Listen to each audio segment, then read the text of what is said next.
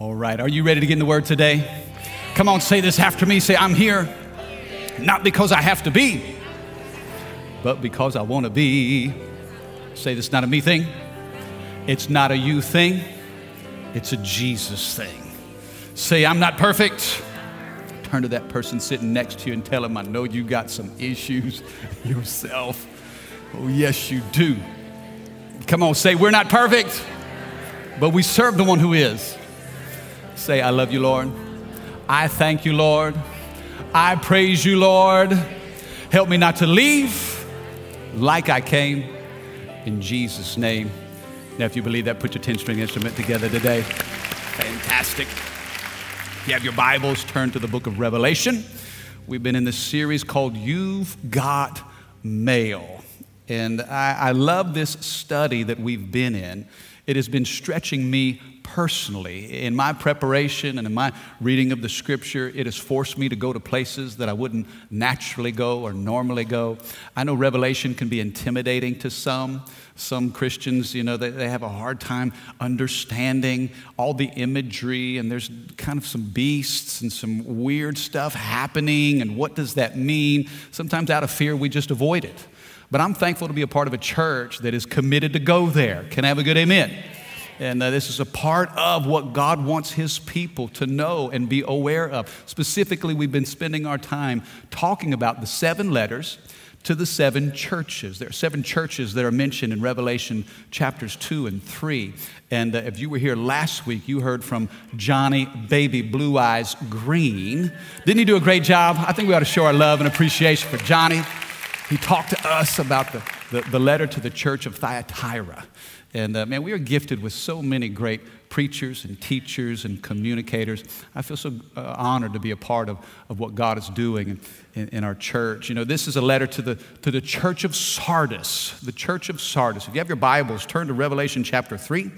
And let me give you some context about the city of Sardis. Sardis was the capital of the ancient Lydian Empire. It's currently in modern-day Turkey, but this empire rose to prominence after the Babylonians had defeated the Assyrians. I think context is important. I'm not going to give you a lot of history, but I'll give you enough so you can appreciate and have a better understanding of what the message that Jesus is writing to this church, of really what it means. And so the city of Sardis was the capital city of the ancient Lydian Empire. It was uniquely placed on a mountain. In fact, it was actually in 2 locations. The original city was planted on the top of this mountain, and it served as a fortress. It was viewed as impenetrable, that nobody could ever conquer it because it was placed in such a high, lofty position of power. But as the city began to grow, it grew down the mountain into the lower valley area below. And so you had Sardis originally on the top of the mountain, and then you had trickles of it down into the valley. Now, what's unique about Sardis, it was here that the modern concept of currency began. Many of you know in ancient times that whether you were buying or bartering or trading, you always used scales and you used gold and silver. For centuries, it was you placed something of value upon the scales. They would weigh it to see if its contents were pure. And many of you know the Bible says God hates dishonest scales, right? So, you had to be careful as you were bartering. If you brought something you thought was, a big old solid rock of gold, if somebody was dishonest, they would weigh it and they wouldn't give you full value for it. Well, in Sardis, this is where they first began to discover techniques that would separate gold from silver so they could accurately place value on how much pure gold was in an object. That way there was no guesswork. It eliminated bartering, and now all of a sudden in Sardis you have the development of coins. In fact, the first coin was the Lydian stater, S-T-A-T-E-R. You can Google that, look it up, the Lydian stater. It was a gold coin. It was minted in Sardis, and it had the official royal stamp on it. It became the first currency in the world that was recognized by all governments, and its value did not change. So think about it. You're in a city that has minted coins. Now it's not weighing objects, but you know the value of it based on the coin that you give. This created worldwide financial revolution. Sardis was wealthy. Buying and selling and trading had been changed because of this Lydian stater, okay? So I think this is important as we step into this letter. Now we'll have a little bit better understanding of what God's telling the church that's placed in this city. Look at Revelation chapter 3, starting with verse 1. The Bible says this, "Write this letter to the angel of the church in Sardis. This is the message from the one who has the sevenfold Spirit of God and the seven stars." Again, we've talked about this. We've seen this in previous letters. Don't get confused about sevenfold Spirit. 7 is the number of perfection, right? The number of completion. So sevenfold Spirit is an indication of the Holy Spirit, who is the fullness of God. And we talked about the stars representing the pastors or the leaders of these 7 churches. The Bible says this is the message from the one who has the sevenfold Spirit of God and the 7 stars. Here's what he says. "I know all the things you do and that you have a reputation for being alive." Somebody say reputation. "But in fact, you're dead. Wake up, strengthen what little remains, for even what is left is almost dead. I find that your actions do not meet the requirements of my God. Here's what you do. Go back." Everybody say go back. "Go back to what you've heard and believed at first. Hold firmly to it." Somebody say hold firm. "Hold firmly to it. Repent and turn to me again." Say turn to me. "If you don't wake up, I'll come to you suddenly, as unexpected as a thief. Yet there are some in the church in Sardis who have not soiled their clothes with evil. They will walk with me in white, for they are worthy. All who are victorious will be clothed in white. I will never erase their names from the book of life, but I will announce before my Father and his angels that they are mine." Anyone with ears to hear must listen to the Spirit and understand what he's saying to the churches. Can I have an amen for the reading of the word? You know, you read this letter and you understand the significance of the Lydian stater, that coin, and you know the history of the community. I think this letter really, if we could read it through the context of authenticity, the major theme of the letter to the church at Sardis would be authenticity, authentic. What's real? What's not real? How many of you know we live in an age of counterfeits? Sometimes it's easy to be deceived. You think something is for real. You think someone is for real, but only after taking a closer look, you realize it's not what you thought it was. You know, and I thought about even in our culture today. Sometimes we buy things and we acquire things we think that are authentic. Hey, this is the name brand thing. But then sometimes it's kind of the generic knockoff. How many know what I'm talking about? Okay, I got a few pictures to show you to kind of help dial you in. And some of you may recognize these products. Some of you may own a few of them. Check out the screen, this first picture. See if you can see the shampoo.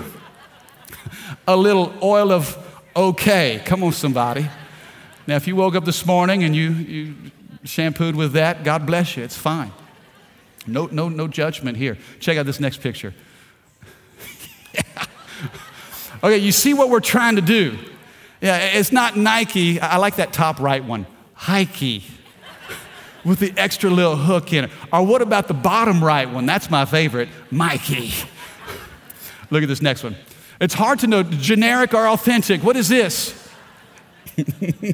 Pumois. How many love to have a pair of Pumois? Yeah, yes, it looks close. It's kind of close. And if you're not really dialed in, you may think it's the real thing. Look at the next pic. You got a little Sharpay, and then you got a little Shoopy. A little Sharpie Shoopy. How many don't care the name as long as it writes? Yeah, okay. You can tell the difference there. Look at the next pic. Chanel, made in Italia. Chanel, made in France. How many of you can't tell the difference between the two? Which one is for real? Yeah, I don't know either. I don't know either. Okay, next pick. Yeah, they look the same to me. What about this one? Samsung and then Samsung. They look the same, don't they? Which one's the real one? Is it the one on the right or left?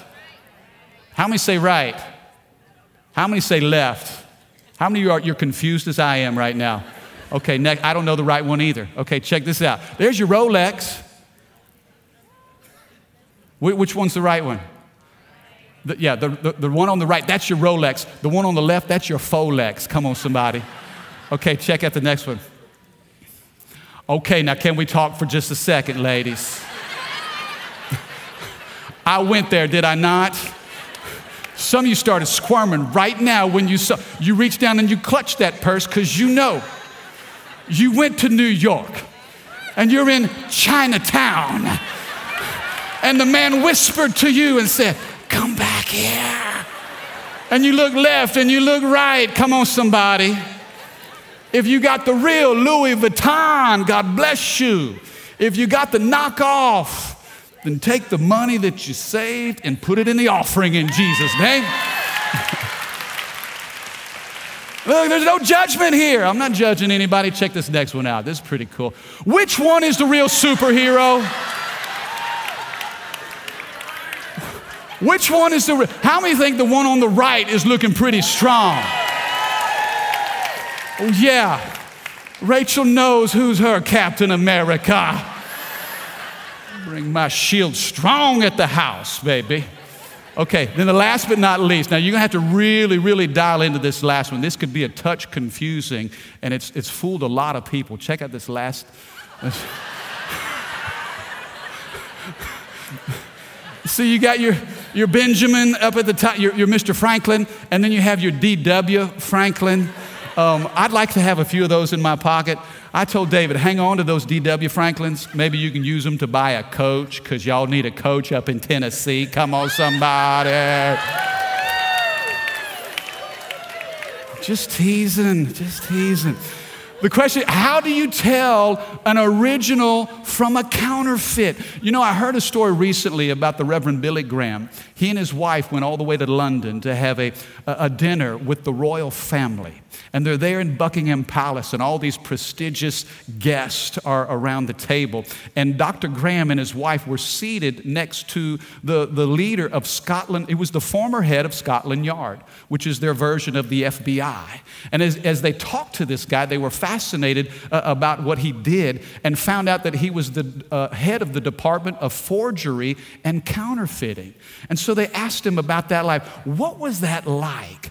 How can you, with all of the fake bills and all of the imposters that are out there, you must have spent your entire life studying counterfeit money. And you know what his response was? He said, actually, the opposite is true.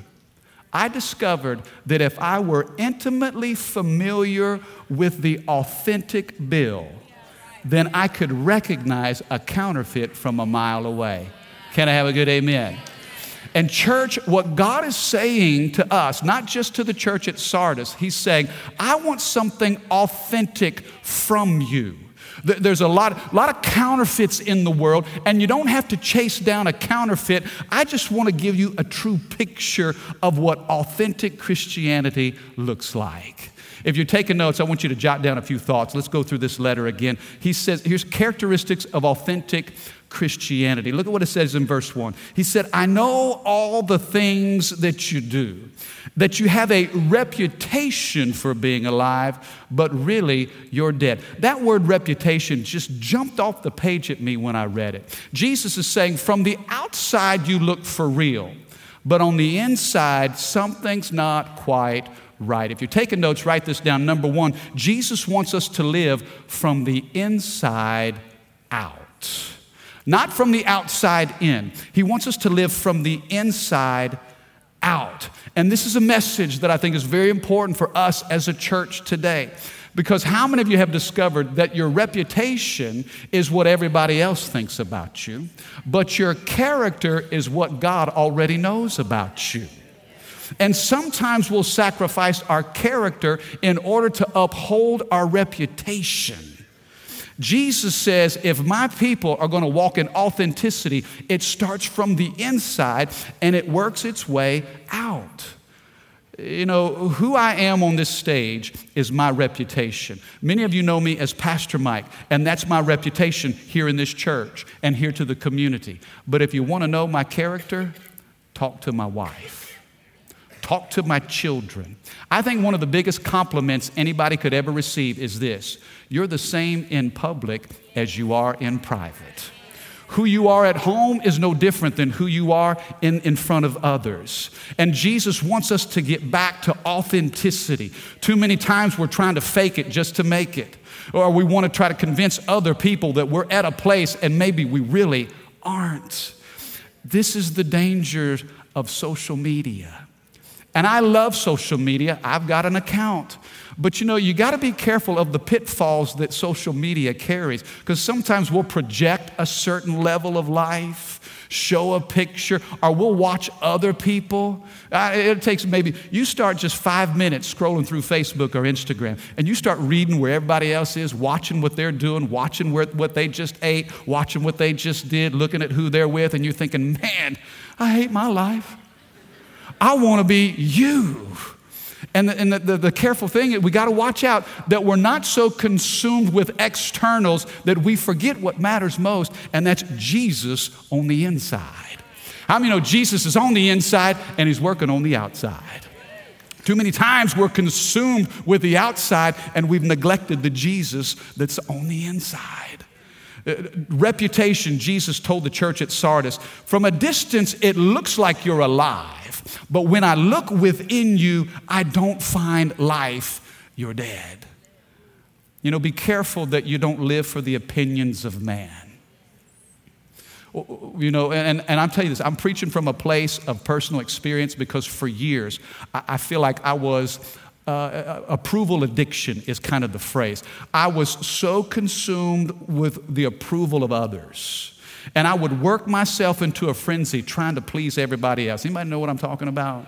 So caught up in other people's assessment of my life. And you know, if you're so consumed with the approval of others and you're trying to keep everybody else happy, you know what's going to end up? You'll be miserable, and you'll forget the opinion that matters most, and that's God. You see, one day we'll stand before God and we want to hear Him say, well done, good and faithful servant. It's His voice that matters most. Let me just encourage us today. If you have the favor of God, you don't need the approval of man. Come on, do you believe that today? Now, I say that, and I'm not saying to live recklessly or live without accountability. You know, there is a healthy covering in considering spiritual wisdom and authority. But you know what? At the end of the day, don't be in bondage to man's assessment of you. Live every day from the inside out saying, God, what is it that pleases you? And let me be about that. I remember a story I heard a while back of an older pastor. He had pastored for over 60 years. Same church, he had pastored for 60 years. And so he was about to transition the church over to one of his sons in the faith. This young upcoming pastor, he called him into his office and he said, listen, here's what I want you to do. I want you to go out behind the church where the cemetery is, and I want you to find the gravestone of Mr. Jones. And I want you to go out to Mr. Jones's plot, and I want you to compliment him and say every nice thing you can think about him. Well, the young pastor's like, okay, that's kind of strange, but he did it. So he goes out to the back, and he's just encouraging him as a father. You were a great father, great husband, great leader in the community. And so he comes back in, and the old man asked him, well, what did Mr. Jones say? And the young pastor said, nothing. He said, great. Now I want you to go back out to Mr. Jones, and I want you to criticize him. I want you to say every negative thing you can possibly think of, even make up stuff if you have to. So the young pastor did, walked back to the same plot, said all kinds of crazy stuff, came back in, and the pastor looked at him and said, well, what did he say? And the young man said, same thing he said the first time, nothing. The old man looked at him and said, exactly. You've learned a valuable lesson. Until you can, you know, why didn't he say anything? Because the man was dead. He said, until you can die to both compliments and criticisms. you'll never be ready to lead this church. Because the truth is, in life, sometimes people will flatter you and fluff you, and sometimes they'll falsely accuse you and condemn you. But at the end of the day, what matters most is what God says over you. When you learn to live for an audience of one, then you've discovered living from the inside out. Paul said it this way in Galatians 1. He said, "For do I now persuade men or God? Do I seek to please men? For if I still pleased men, I would not be the bondservant of Christ." The truth is this: when we live from the inside out, we'll have priorities and practices that other people may not always agree with. Sometimes your loyalty and allegiance to God will put you in conflict with other people. And Jesus is telling the church of Sardis, oh, listen, don't gravitate toward a reputation. Stand firm in your integrity. Jesus looked at the disciples. He told the disciples as it relates to the religious leaders of the day. He said, don't be like the Pharisees. All the religious leaders of the day, they were so consumed with externals, with how loud they prayed, how long they prayed, with the robes of the rabbi that they carried. Jesus looked at those Pharisees and he said, yeah, you're beautiful on the outside, but on the inside you are full of dead man's bones. There is no life inside of you. And he challenged his disciples, look, pay attention to what I'm doing here. You know, when you live with nothing to prove, nothing to hide, and nothing to lose, that's freedom. When you've got nothing to hide, when you've got nothing to prove, and absolutely nothing to lose, Jesus says, live from the inside. No man owns you. Boy, I feel the Holy Ghost now. That's why I'm free on this stage to say what God has put in my heart, because no man owns me. I've surrendered my life to Christ. When he died on the cross, his blood was shed. He bought me with a price. And so my priority is to do and say what pleases him. Don't be owned. Don't feed your reputation and neglect your character. Jesus says, hey, from a distance, you look like you're alive, but you're really dead. Number one, live from the inside out. Then look at what it says here. Verse 2, he says, wake up. Come on, somebody say, wake up. Wake up. Some of you had to, ooh. Oh, wake up, he said. Literally, he says, become a watcher. Number 2, the second thing I want you to write down is this. Not only are we to live from the inside out, but number 2, we're to live fully alive. Don't be lulled to sleep. You see, the church in Sardis, because they were living for externals, they had fallen asleep to what matters most. He says, wake up. Let me ask you this. Have you discovered that there is a process to falling asleep? How do you fall asleep? Well, first of all, you got to get still, like some of you are right now. Watch how this works. Watch how it works in the natural and see the spiritual connection. First, you got to get still. You stop moving. Second, you get comfortable. Some of you stopped doing what you used to do in Christ. You've neglected the disciplines of following Jesus, prayer and Bible study and worship. Some of the things you once did, you get still, and then you get comfortable. And when you stop moving and you get comfortable, then you kind of surround yourself with darkness. And then what happens? You just disengage. And you lose track of time. How many have ever fallen asleep and then you kind of wake? Look, okay, I didn't say this in the first service. The other day, I was reading my Bible in my favorite chair. And I was reading my Bible and the words just got, and next thing I knew, how many's ever woke yourself up snoring? Oh yeah, with a snort. I was like, and I wanted to make sure that none of the kids, that Rachel wasn't there. Oh, thank you, Jesus. Glory, glory, glory, glory. I had straight fallen asleep. You know, it's amazing what happens in the physical when you stop moving, when you become comfortable, and then you surround yourself with darkness. You are lulled to sleep. And I know because I watch some of you, when I'm up here, you ought to see what I'm looking at out there. You're just nice and settled in. Hey, look, and I didn't share this in the early service. This is so cool, but we got time now. I can remember the small church that I grew up in. There was a little boy named Wayne Smith, and Wayne sat with his dad on the front row because his dad was front row, hardcore. Little Wayne wasn't but 8 years old. I think I was 10, and we watched Wayne Smith fight his sleep for about 15 minutes in church. How many thinks it's fun watching people struggle to stay awake? Oh, yes. And man, my friends, we're laughing at him. What's the over and under? I bet he's going to be out in about 10 minutes. No, he'll be out in 5. And his little head. And this was back when we were sitting on wooden pews.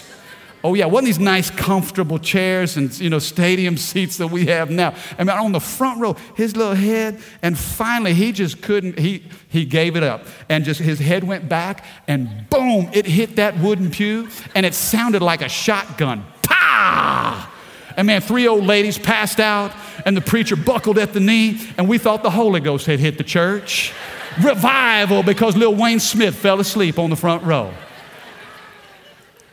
Jesus is saying, wake up! Wake up! Listen, falling asleep is a process, but watch this. Waking up happens in a moment. Now that's good news because some of you have been lulled to sleep over the weeks and months and years. Spiritually, you are in a stupor, and God's saying this is a moment to wake you up. It's dangerous if you go through life sleeping because you miss what matters most. Come on, can I have a better amen? I think about when we were sleeping as kids, it was time to get up for school. Mama would come into the room. She would leave the lights out. She'd come and just sit on the side of the bed and just start tickling our arm. Come on, how many of you are thankful for Mama? She'd just come in and start tickling our arm and say, Mike, time to wake up, and tickle our face. And I'm just, I just get under those covers. I just want to stay snuggled on. Mama, can you give me 5 more minutes? But Dad would come in. How many know Dad had a different wake-up call? He wasn't tickling. He'd flip them lights on. He'd rip those covers off. He'd be singing at the top of his lungs, oh, what a beautiful morning. There's nothing beautiful about this. Where's Mama? Give me Mama. How many had a parent that would wake you up and flip the lights on? You know what God's trying to do to some of you today? He's trying to flip the lights on. He's throwing the covers back. He's saying, don't miss what's most important. Wake up! Wake up! The church in Sardis had been lulled to sleep. They were living for externals, and Jesus was trying to wake them up before they were to die. He says, from a distance, it looks like you're alive, but really you're dead. Wake up, he says. Look at what it says here, the second part of verse 2. He says, strengthen what little remains. For even what is left is almost dead. I find that your actions do not meet the requirements of my God. Remember, the church in Sardis would understand these scales, the requirements. Hey, we did away with bartering. We have this coin, this currency that sets value. He's saying your actions are not equal to the requirements of my God. Strengthen what little remains. Here's the third thing that I want you to see, and I want you to write this down. Number 3, live for what matters. You've got a little bit of life left. Some of you have lost so much. Let me tell you, I sense the Spirit of God has a word specifically for somebody here this morning. I want you to hear what I'm about to say. Because some of you have lost so much in your marriage, in your family, in your relationship with your children. Some of you have lost so much in your job or in a dream or in a desire that God's placed in you, and you just have a little bit left. Hear the word of the Lord today. Don't look at what you lost. Look at what you have left and rebuild on that. Some of you are about to give up hope. Come on, if you believe that, put your hands together. The devil wants you to think that what you've lost is too much and you might as well give up. And Jesus says, no, strengthen what little remains. There is something there. And what remains is the seedbed of hope that you're going to need to turn this thing around. Live for what matters most. Don't wait for something tragic to begin to discover what's most important. You know, I thought about on December 3rd in 1997, I was involved in a car accident that nearly took my life. I was driving a 1988 Dodge Omni, a little hatchback, two-tone gray. I've told you about it. That car was my dog. Door handles were broken. I had to leave the windows rolled down just to reach in and get in.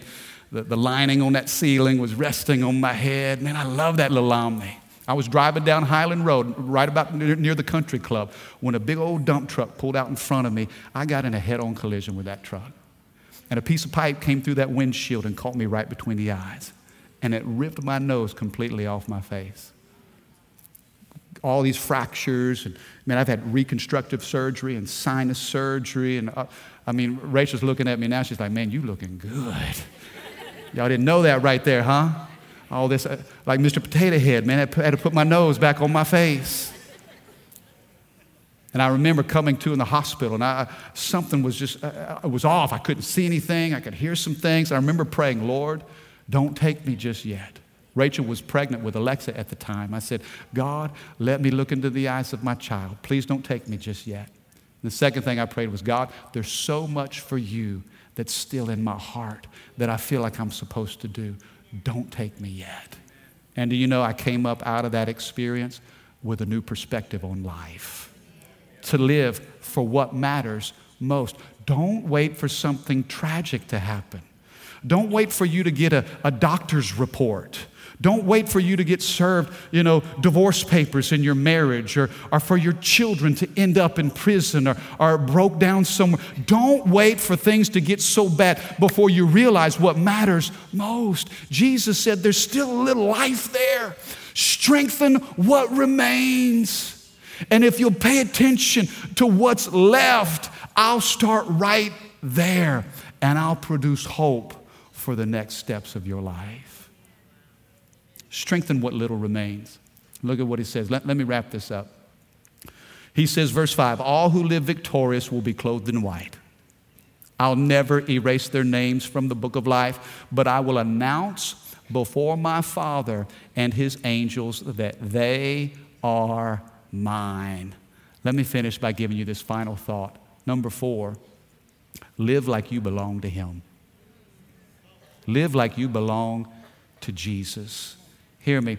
You're in this world, but you're not of this world.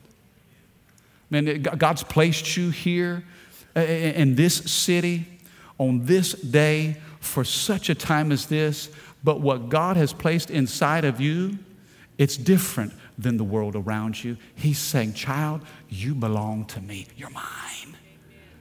You know, when you understand who you belong to, it changes things.